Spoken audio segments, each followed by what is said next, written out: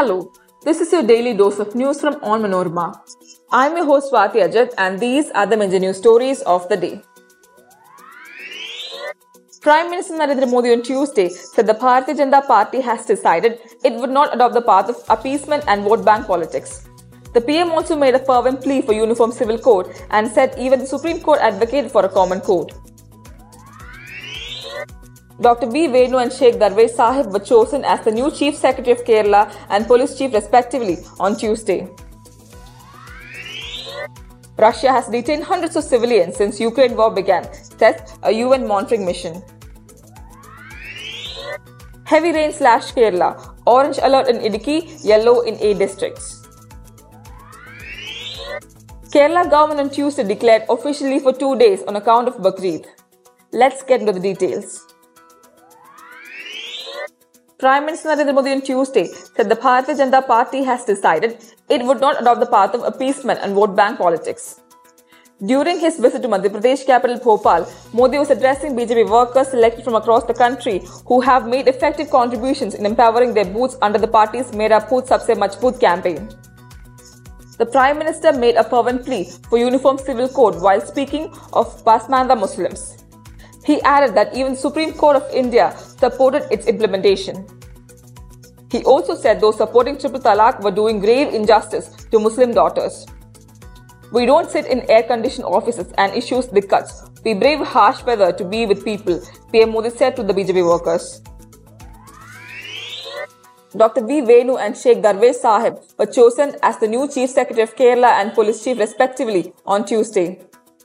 A cabinet meeting of Kerala government made the decision. V. Venu is currently Additional Chief Secretary of Home. He will serve as the Chief Secretary till August 31, 2024. Darwesh Sahib is the head of the Fire and Rescue Services in the state. His tenure is till July 31, 2024. The Union Public Service Commission had forwarded a panel of 3 officers from which the state government can appoint the state police chief. The other 2 top contenders of the Kerala Police Chief's post were K. Padmakumar and Harnath Mishra, both having the rank of Director General of Police. Today's cabinet meeting was the last one to be attended by the current Chief Secretary, Dr. V.P. Joy, who is retiring from the service on June 30th.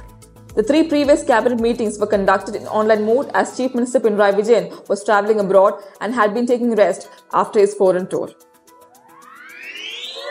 A United Nations monitoring mission in Ukraine said on Tuesday that Russia has detained more than 800 civilians since the conflict began in February of last year and has executed 77 of them.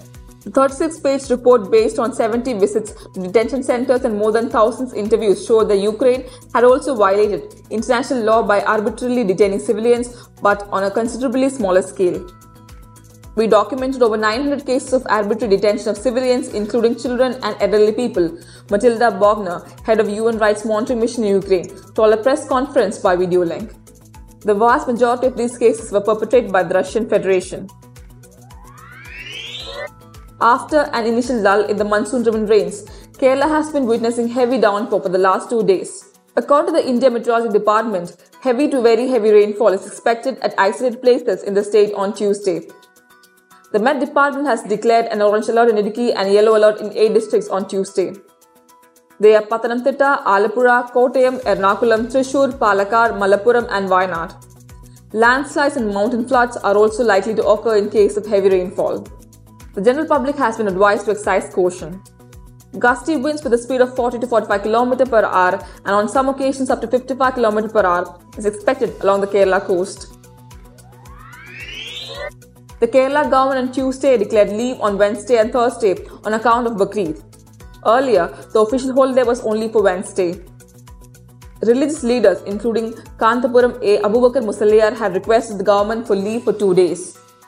Bakrid, a widely celebrated Muslim festival, is observed worldwide to honor the traditions and cultural significance it holds. This festival commemorates the story of Prophet Ibrahim, who demonstrated immense faith and willingness to sacrifice his firstborn as per God's command. The festival is celebrated after the Hajj pilgrimage. That brings us to the end of this episode. Thanks for listening to Daily News Dose hosted by me, Swati Ajit. Daily News Dose podcast is produced by Vishnu Muralitharan with technical production by Idea Brew Studios. Follow onmanorama.com for detailed updates on the latest news and be sure to come back tomorrow.